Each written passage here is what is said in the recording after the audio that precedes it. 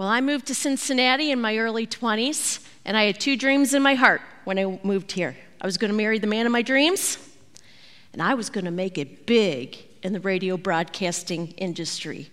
Two dreams front of mind. But did I mention I moved here May 2008?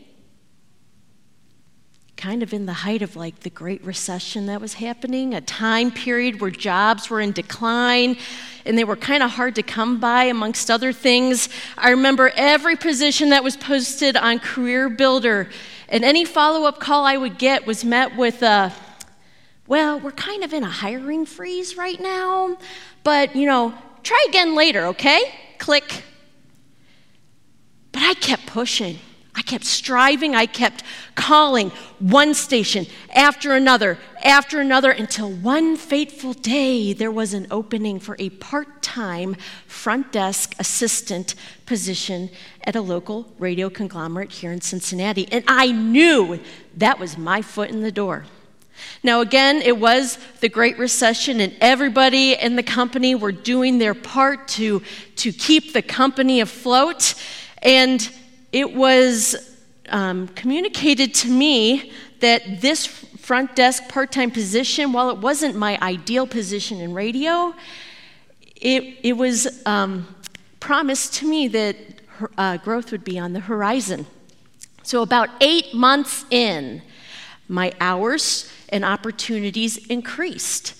With varieties of opportunities within the company, I would work on weekends at promotional events that expanded my knowledge of the industry as well as my network of individuals within the company and across other places in the broadcasting world. All the while, I was still part-time. I worked as a barista on my off days, and I was planning a wedding with Brian. Life wasn't quite what I pictured for myself after I graduated. And at the time, Facebook was really kind of the only major social media. And I remember scrolling it and seeing fellow grads excelling in their career pursuits or entrepreneurial pursuits. And I was yearning for what they have. What was I missing? Why was my career not taking off like theirs? And then one day, I got a call in the midst of my workday from my fiance. He never called me during the workday, only if it was important, so I answered. And he informed me that his boss just had a meeting with him and gave him 3 months before his position would no longer be available at the company. And I did the math, and that meant 2 months after we got married, we would be living off of my 2 part-time job income. What a way to start off a marriage, am I right? No pressure. But 1 week later, the lead promotions director at a radio station was let go for reasons I still don't know, but her position became available. And I was like, oh man, this is it. This is God's provision, my divine appointment to step in. I knew this was my moment, the opportunity I was waiting for.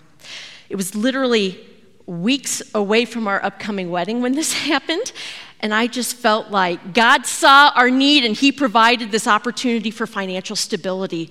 So I immediately got to work on my resume. I met with my boss in the company, and I got her blessing and a recommendation for the position.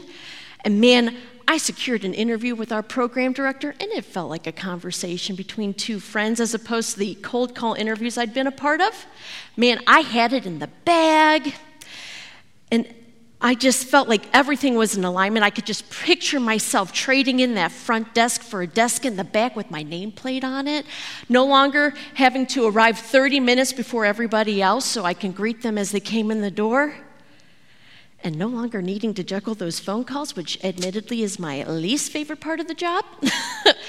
I wanted to tell every potential candidate that came through the door to not even bother. I'm sorry, you poor sap. I know this is part of the interview process. They got to give everybody equal opportunity. And then one day, I received a phone call to come meet the head program director in the back. And I said, this is it. This is it. This is my moment. I can't wait. And I walked back there, and my boss was also sitting there in the back. And I'm like, oh, man, this is awesome. It's like a passing of the baton. My heart was racing. The day had finally come. And they sat me down, And they said, Jane, we've decided to hire somebody else for the job. You were a close second, but this other person had more experience. I hope you can understand. I was stunned. I was unsure of what to say. Of course, I was polite. I didn't want to burn any bridges. But deep down, I was angry. I was frustrated after all I did for the company. And because of all my hard work, this is how they show their appreciation. Everything I did just didn't seem to matter anymore, and it landed me right back at the front desk. And if I'm being truly honest here, I was mad at God. I'm not sure if he really understood how much Brian and I really could use some financial stability in this job. I mean, didn't he realize the perfect timing of it all? Once again, my dream was paused, and I was forced to wait for the next opportunity. But we've all been there, right? Waiting on a dream, waiting for healing, waiting for a spouse, waiting to finally hear some good news, waiting only to be met with silence. Well, welcome to White Oak. My name is Jane Dorman, and I serve here at the teaching team.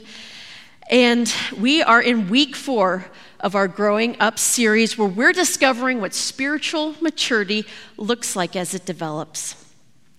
We are focusing this series in the book of Galatians, chapter 5, on this verse. But the fruit of the Spirit is love, joy, peace, forbearance, kindness, goodness, faithfulness, gentleness, and self-control. Against such things there is no law. And this list is the evidence of the Holy Spirit at work in our lives. It means that once we step into relationship with Jesus and we walk the path alongside him towards this full life that we're promised, we are actively being transformed through the process of salvation. Now, processes, they are good. Processes gives us structure. It gets us a gauge that we can use to measure whether or not we're being efficient or something's effective. And another thing about processes is they take time. Sometimes longer than we want or expect. And that's where today's fruit, patience, comes into play. Because you see, when we look at this list of the fruits of the Spirit here, as a whole, we need to realize that it takes time to develop these through Jesus' process. Therefore, patience is a key component to our spiritual walk and our spiritual maturity. It takes time, because Paul warns us earlier in the text that our flesh and the Holy Spirit are at a battle within us. We are at war. Our fleshly desires are ingrained in us from birth. And we need to allow the Holy Spirit space to supernaturally transform us and our hearts. Now, in this story that I shared with you, on paper, I did all the right things. I had all the right connections. I followed through in all the right ways, and I still didn't get the job. I was confused. I was angry. I was anxious because this was supposed to be the answer to our problem. It was the answer to the provision my new husband and I were waiting for. And we wanted to move forward with financial security, and those aren't wrong things to want. How could I not get the job? I just kept focusing on that. And you see, the lesson here is waiting on the Lord. It's not about the accomplishment. It's about who you're becoming in the process. Waiting, it's not passive. It is an active process of deeper trust in the one who is calling you forward in faith. So today, my question for you is this: do you want to go deeper with Jesus? Are you ready to draw closer to the heart of God? Because today our big idea is this, is that patience reveals our faith in God's sovereignty. Earlier this year, we talked about the sovereignty of God. If you missed it or weren't able to join us, I encourage you to go back into our archives. You can find that on our YouTube channel.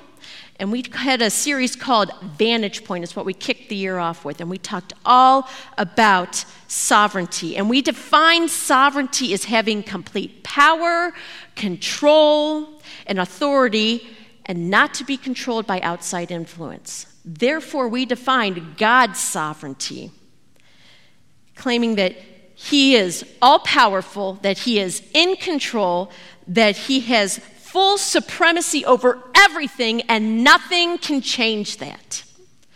And if you're sitting here this morning or listening to us online, and you're just reading that definition or hearing it for the first time, and you're wondering, like, yeah, but what about, I'm going to stop you right there and remind you about your vantage point.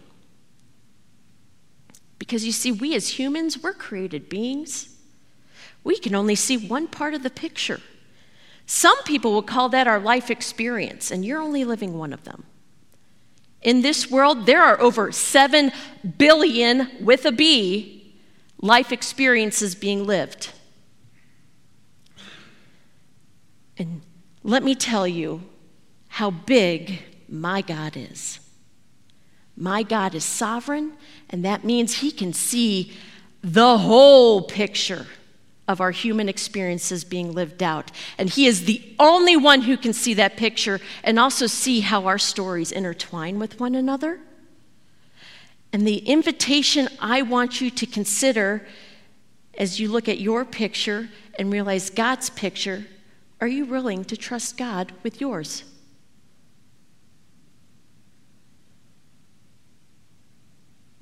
I really want you to think about this, because this is what I think our problem is today, is that we want control. It's my life. I want to call the shots. That's where our sinful nature comes into play. This list in Galatians 5, starting in verse 19 that we keep coming back to, are lists of things of the flesh. Now, the works of the flesh are evident: sexual immorality, impurity, sensuality, idolatry, sorcery, enmity, strife, jealousy, fits of anger, rivalries, dissensions, divisions, envy, drunkenness, orgies, and things like these. I warn you, as I warned you before, that those who do such things will not inherit the kingdom of God. And you see, when I look at this list, do you know what I see? I see our broken human nature clawing for control. Sexual immorality, impurity, sensuality tells me that I can call the shots on who I can choose to love and how I want to physically show it. I'm in control. Idolatry, that tells me that I can love and choose to focus my attention on what I want, get it when I want, with what I want, when I want. I'm in control. Sorcery tells me that I can choose from whom I get my power. I'm in control. Enmity, strife, jealousy, fits of anger, rivalries, dissensions, divisions, envy, that tells me that I have the right to my opinion and the right to tell you you're wrong. I'm in control. Drunkenness, orgies, and the likes of these tells me I can choose to numb my pain in any way I choose, because I get to choose what I feel. I'm in control. And you see, the fruit of patience pushes against that desire, because patience reveals our faith in God's sovereignty. So what happens when we realize that we aren't in control? What is Jesus trying to teach us here? Because when we push forward in our own strength and strife and trying to get life back on track, we will witness edges of the flesh peeking out, and they're trying to climb out, and they are trying to choke the fruit of patience out of us.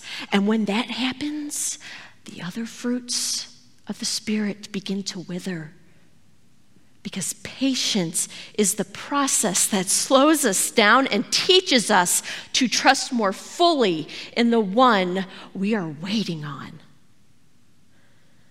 Recently, I was recently at an event with a bunch of women, and the speaker asked us a question to reflect on, and it kind of shook me to my core, and I wanted to present this to you today. But first, I want you to consider what it is like to be in the presence of God. I mean, if you want for a moment just to sit and think about it, you can close your eyes and think, man, when I encounter God's presence, what does it feel like? I mean, it feels good, doesn't it? And peaceful. And sometimes you just can't explain the feeling, but you know it is good, and you feel loved and seen and known. And then the speaker asked us, now I want you to consider the answer to this question, which I'm going to ask you this morning. How does Jesus feel when he encounters your presence? That hits different, doesn't it? What's it like to encounter your presence when you're striving, when you're angry, when you're anxious, jealous, hot-tempered? It's sobering to contemplate. And I need to tell you that this exercise in this room, it is not to shame anyone. We are all broken in different ways. And that is why I thank Jesus every single day for his mercy and his grace. Because the truth of the matter is this, is that Jesus is patient with us first. So when we get annoyed, we get frustrated with our life circumstances, our suffering, or God's timeline, why not take a moment and pause and ask yourself, what is Jesus teaching me in this process? In 1 Timothy chapter 1, verse 16, it says, "But for that very reason I was shown mercy, so that in me, the worst of sinners, Christ Jesus might display his immense patience as an example for those who would believe in him and receive eternal life." This is humbling. And I believe that the fruit of patience has the power to transform our hearts, because it is in those moments of life when we wait on the Lord that Jesus is offering a gift of transformation. Patience is the process that reminds us that spiritual maturity takes time. So what does patience look like in our life? What is the evidence that patience is growing or being processed in our lives? And I want to offer up 4 ways for you to consider how patience reveals itself in our lives. So number 1, patience overcomes the right to get upset in the face of irritations and trials. We established this earlier, but I think it's worth stating again. God sees a whole different picture than we do. Our vantage point is limited.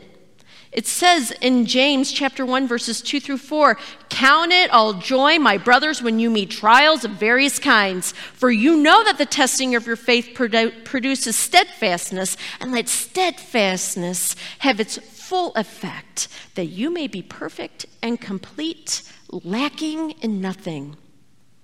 I mean, trials are going to come our way. James makes that pretty clear, and so does Jesus in his teachings in the gospel. The way I see it is that when trials appear in our lives, we have a choice.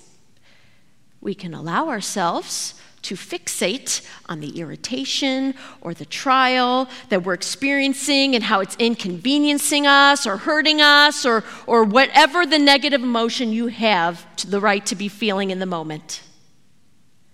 Yet the alternative is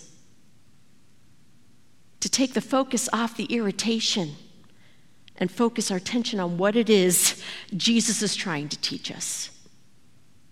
Jesus wants to develop a deeper faithfulness in you.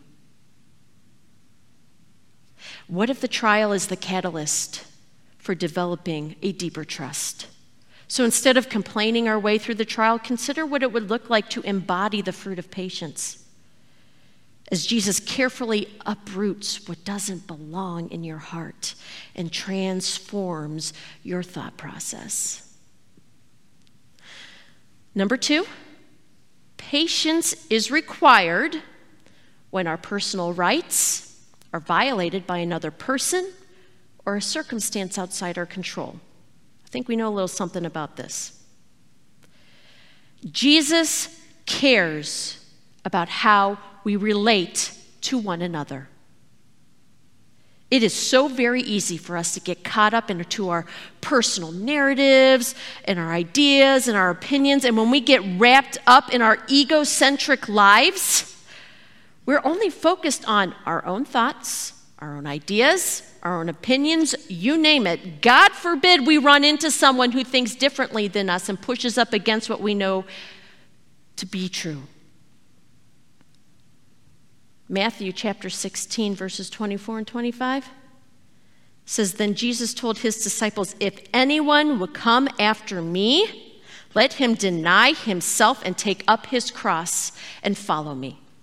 For whoever would save his life will lose it, but whoever loses his life for me and my sake will find it.'" Let me tell you, when we choose to follow Jesus, that's a daily death to ourselves. Our perspective is no longer that of my way or the highway. We are experiencing a process of salvation that is daily, where we allow the Holy Spirit to develop in us these fruits that we see here on the stage. It takes intention on our part to realize that this life is just not about me and what I want. It is about Jesus and what he is doing in the world and how we can be a part of that. Patience gives us the space to cultivate compassion and empathy towards others. Number 3, patience is more than a passive waiting or a gentle tolerance, but rather persevering endurance, expecting a promise of God's presence in all things to be fulfilled. There's this dangerous assumption that patience, or waiting on the Lord as it's expressed throughout the Bible, is a stagnant season where we're just sitting and waiting. Waiting on the Lord does not mean we just sit around and wait for God to move. No, it's the opposite of that. It's a season of endurance. I believe that when we follow Jesus, he plants these little seeds of dreams in our hearts, and that manifests itself through dreams or passions or talents or gifts that he has given us to accomplish this. But again, the point of a dream here is not the accomplishment. It is about the process of who you are becoming within the process.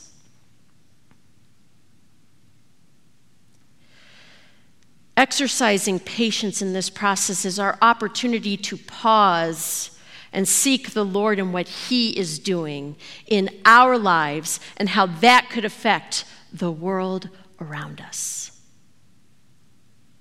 Our level of reception of these fruits is simply dependent on our perception of this spiritual power. In whom or what are you placing your hope in this morning? Is it in the answer or the outcome? Or is it in the power and the glory of God in this season of waiting? Number 4, patience is trusting God that he will carry us along and provide a way forward. This is a big one. We need to learn to give God time to work. And I know we love to tote this. Well, my God's big enough, he can do anything he wants in an instant. Guess what? God doesn't always work that way because he is too gentle, too kind, and too good to do that. Patience reveals our faith in God's sovereignty. And I love how the author Andrew Murray puts this frame of thought. It really stopped me in my tracks when I read it in his book, With Christ in the School of Prayer. He says, let us learn to give God time. God needs time with us. If we can only give him time, that is, time in the daily fellowship with himself, for him to exercise the full influence of his presence on us, and time, day by day, in the course of our being kept waiting for faith to prove its reality and to fill our whole being. He himself will lead us from faith to vision. We shall see the glory of God. Let no delay shake our faith. And let's just admit to ourselves that our culture of instant has created an expectation within us that's just unrealistic. Earlier this year, I walked through a season of waiting. God put this dream in my heart and this project, and we put it on paper, and it was so good, and I couldn't wait to exercise it and get it going. And it was crickets for months. And I was frustrated once again. And you know what? In those moments when I sought God and was kind of like, well, what the heck? What's going on here? This is what God said to me in my heart that day. He said, will you just rest in me? I will provide a way. Rest in me. I think it would benefit us to remember that our relationship with God is a partnership. God wants to walk with us. He wants to cultivate and awaken our hearts. He wants to renew our minds and be with us every step of the way. It says in Matthew 11:29, take my yoke upon you and learn from me. For I am gentle and humble in heart, and you will find rest for your souls. This yoke he's talking about in this verse, it was a heavy wooden harness that would fit over the shoulders of an ox or oxen. All right? They shared the load. It's attached to a piece of equipment that the oxen are to pull. And this yoke can represent something, a heavy burden that someone could carry, like sin, or excessive demands of religious leaders, or oppression and persecution, or weariness in the search for God. Jesus frees people from all these burdens. The rest that Jesus promises is love, healing, peace with God, not the end of all labor. In fact, this relationship with God changes meaningless, wearisome toil into spiritual productivity and in purpose. Jesus invites us to live from this place of rest so that we can partner with him in the work that he's doing in the world. And this spiritual rest is one that renews and restores us when our souls are threatened by the anxiety and the fear of uncertainty that we experience on a daily basis. And when we live out our days in rest, we're making a declaration of dependence that trusts in the supernatural breakthrough that can only be done through Jesus' holy power. A power that frees us from the bondage of sin and oppression and heals us from the inside out. Jesus teaches us that patience is not passive. It's an active process of deepening your faith and connection to the heart of God by being still in his holy presence, listening to him and obeying what he says. So in all consideration, I have some next steps for you to consider as what a next step could look like in your journey with patience today as we develop these fruits of the Spirit. Number one, it's time to make time for God. If this is your most important relationship, then we kind of need to start acting like it. Let's start turning to God, not to Google. By in your season of waiting, ask him what the next right move is. Number two, develop the spiritual disciplines of silence and solitude in your prayer life. I mean, just practice sitting in silence before God.